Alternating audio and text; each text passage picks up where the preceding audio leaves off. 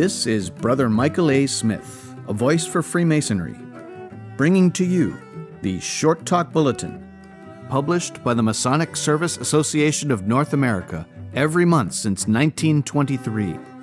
This, the Short Talk Bulletin Podcast, is produced in cooperation with the MSA and is made possible with the generous support of a grant from the Grand Lodge AF&AM of Minnesota. Volume 20, Number 5, from May of 1942. Windlass and Rope.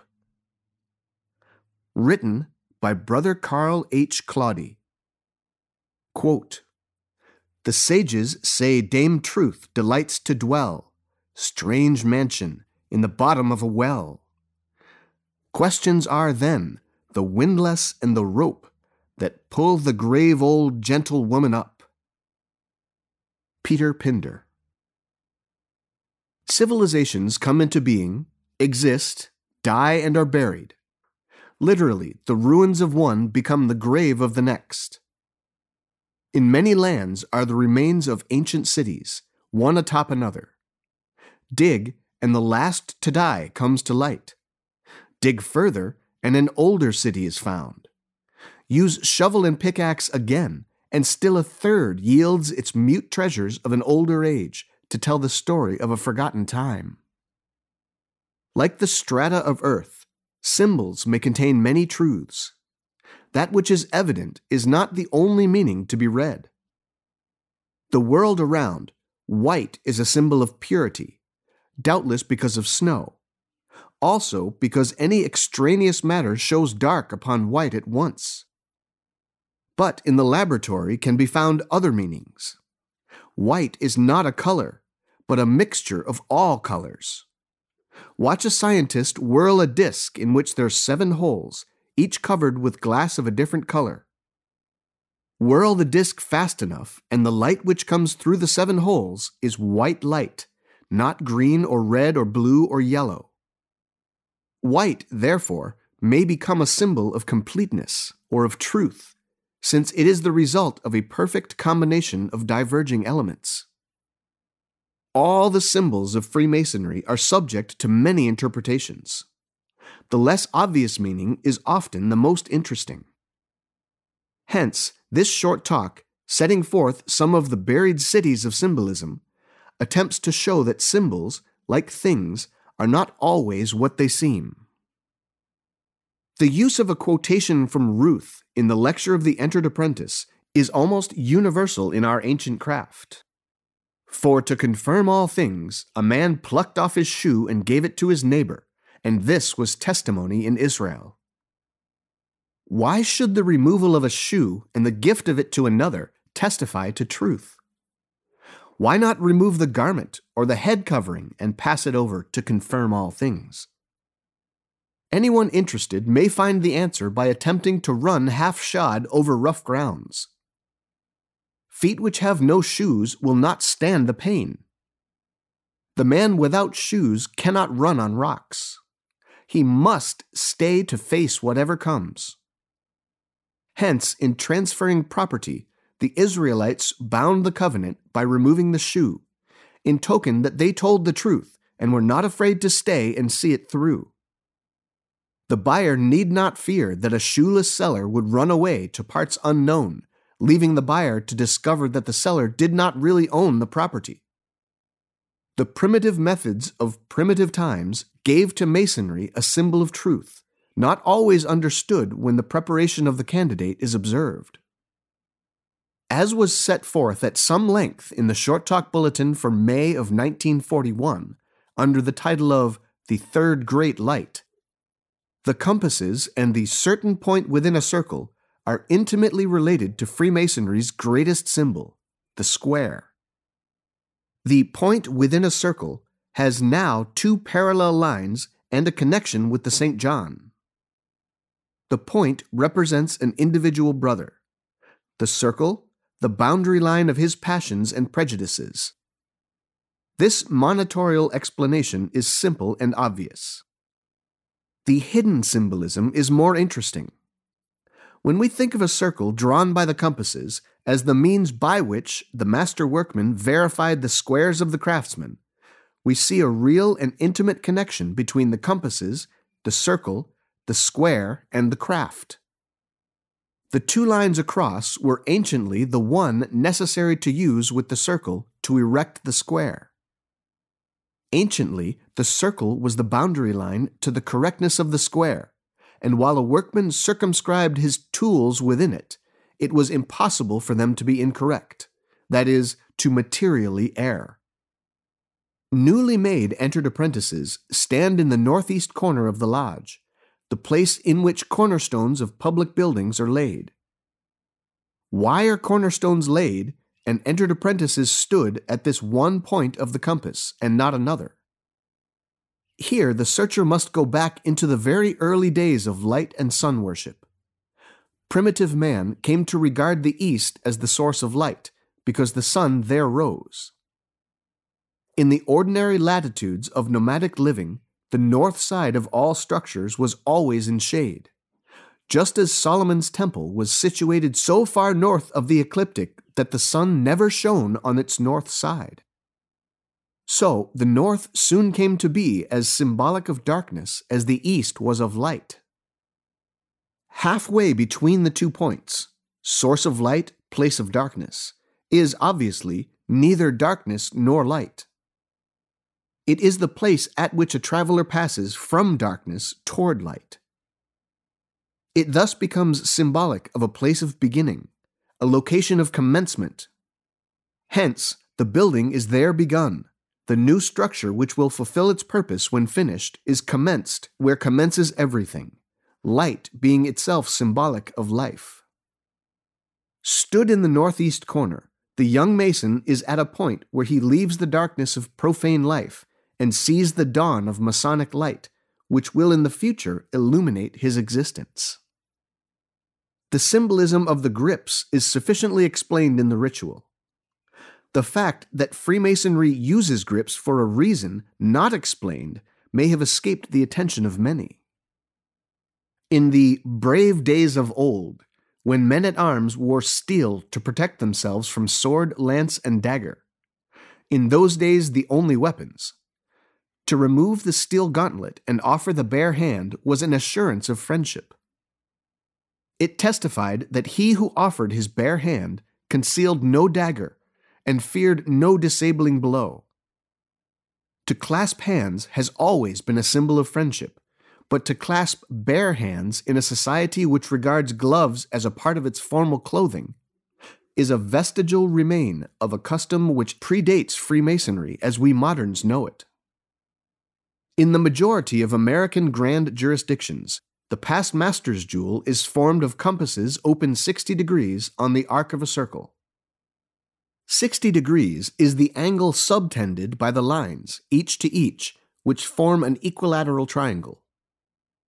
Any two equilateral triangles of the same size, placed to form a lozenge-shaped figure, or rhombus, provide the easiest method of erecting a square, since connecting the north and south and east and west points of the rhombus form right angles where the lines cross. The past master is supposed to have learned the secret of the square. With the compasses at an angle of 60 degrees, he may most readily produce a perfect square. Hence, the use of this angle for this working tool is the past master's symbol. In Pennsylvania, as in England, the past master's jewel is the 47th problem of Euclid, but the symbolism is the same, since by the 47th problem also may a square be erected. A symbol not explained nor usually commented upon in the second degree is the winding of the stairs. There is a symbolism in the fact that the stairway winds. A straight stairway is not so easy to climb as a winding one, which, because of the fact that it does wind, ascends by easier stages than one which rises as a ladder. Yet, a straight stairway has the goal constantly in sight. While it may be more difficult in the effort and strength required, it is easier in that one can see where one is going. There is no faith needed in climbing a ladder. We can visualize the top and have its inspiration constantly before us as we rise rung after rung. But the winding stairway is one which tries a man's soul. He must believe, or he cannot reach the top. Nothing is clear before him but the next step. He must take it on faith that there is a top, that if he but climbs long enough, he will indeed reach a middle chamber, a goal, a place of light. In such a way are the winding stairs and the middle chamber symbols of life and manhood. No man knows what he will become. As a boy, he may have a goal, but may reach another middle chamber than that he visualized as he started the ascent. No man knows whether he will ever climb all the stairs. The angel of death may stand but around the turn on the next step. Yet, in spite of a lack of knowledge of what is at the top of the stairs, in spite of the fact that a flaming sword may bar his ascent, man climbs. He climbs in faith that there is a goal and that he will reach it. And no good Freemason doubts but that for those who never see the glory of the middle chamber in this life, a lamp is set that they may see still farther in another, better life. A very beautiful symbolry is concealed within the 7th chapter of Amos, a quotation of which is used in the majority of fellowcraft degrees in the United States. Quote, "Thus he shewed me, and behold, the Lord stood upon a wall made by a plumb line, with a plumb line in his hand. And the Lord said unto me, Amos, what seest thou? And I said, A plumb line. Then said the Lord, Behold, I will set a plumb line in the midst of my people Israel. I will not again pass by them any more." End of quote. Amos 7, verses 7 and 8. Not for nothing was this particular passage selected. The vital and important part is that the Lord set a plumb line in the midst of his people Israel. He did not propose to judge them by a plumb line afar off, in another land, in high heaven, but here, in the midst of them. Presumably, plumb lines hang alike. Presumably, all plumbs, like all squares and all levels, are equally accurate. Yet, a man may use a tool, thinking it accurate, which to another is not true. If the tools of building and the tools of judging be not alike, either judgment must be inaccurate, or the judge must take into consideration the tool by which the work was done. By the touch system, a blind man may learn to write upon a typewriter. If a loosened type drops from the type bar when the blind man strikes the letter E, he will make but a little black smudge upon the paper. It's not reasonable to criticize the blind man for imperfect work, as he has no means of knowing that his tool is faulty. If the smudges which stand for the letter E are all in the right places, it is obvious that in spite of his handicap, the blind man perfectly has operated his machine. This is a judgment by a plumb line in the midst of the man and his work. If, however, the paper with the smudged letter E was examined by one who knew nothing of the workman's blindness, nothing of his typewriter, and who saw only the poor piece of typing, doubtless he would judge it as imperfect. The concealed symbol of this quotation is the admonition to judge work and a worker by his own standards, his own tools, and not another's. It is interesting to know that the watch on wrist or in pocket has an intimate connection with one of Freemasonry's most used and little understood symbols. Masonic processions in lodge move from east to west by way of the south, or clockwise. To turn to the right is common parlance for ethical conduct. Ordinarily, religious processions have always so moved that the right hand is toward the center about which the course is taken. Clocks and watches are of comparatively recent invention. It would have been as easy to make the clock and watch hands move from 12 noon or midnight in a reverse direction, putting the figure 1 where now is the figure 11, the figure 2 where now is the figure 10, etc. But the early watch and clockmakers established the direction of watch and clock hand movements according to the movement of religious processions. In forming and developing its ritual and ceremony, Freemasonry followed the same age-old practice. The circumambulation of candidates and officers in lodge, traveling about the altar, is an imitation of man's worship of his first gods, sun and fire.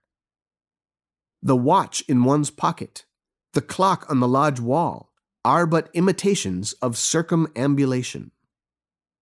The placing of the lesser lights about the altar of Freemasonry differs in different jurisdictions. In some, the lesser lights are a small triangle, supported on one standard.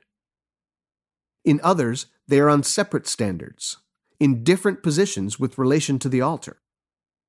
In many jurisdictions in which it is possible to walk between the altar and the lesser lights, it is considered bad Masonic manners so to do, just as it is considered discourteous to cross the lodge between the east and the altar. Brethren do not cross the lodge in front of the master on the theory that he should have the 3 great lights always in view. Brethren do not walk through the lesser lights for quite a different reason. In the first 2 degrees of Freemasonry, the altar is a place of obligation. But in the 3rd degree, the altar and the lights become symbolic of the inner sanctuary, the Holy of Holies, the Sanctum Sanctorum.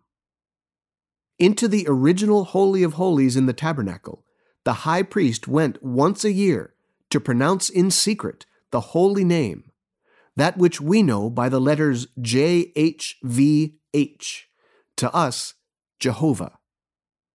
There was but one way of entry.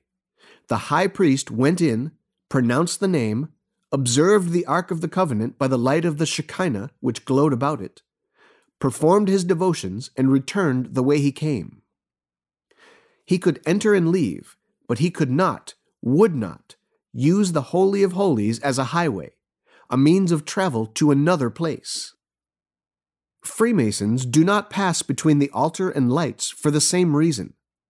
There is a way in and a way out, but there is no highway across the Sanctum Sanctorum.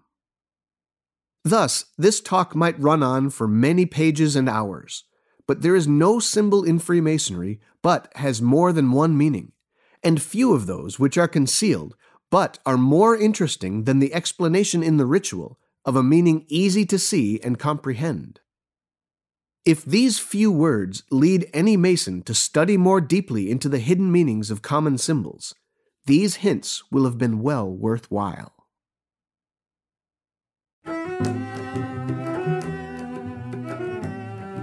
This is Brother Michael A. Smith, a voice for Freemasonry, and this has been the Short Talk Bulletin Podcast, produced in cooperation with the Masonic Service Association of North America for the purpose of providing a common stock of vetted Masonic information to all of the constituent lodges of all of the member jurisdictions, and is made possible through a generous grant from the Grand Lodge AF&AM of Minnesota, who have been engaging and inspiring good men who believe in a supreme being to live according to the Masonic tenets of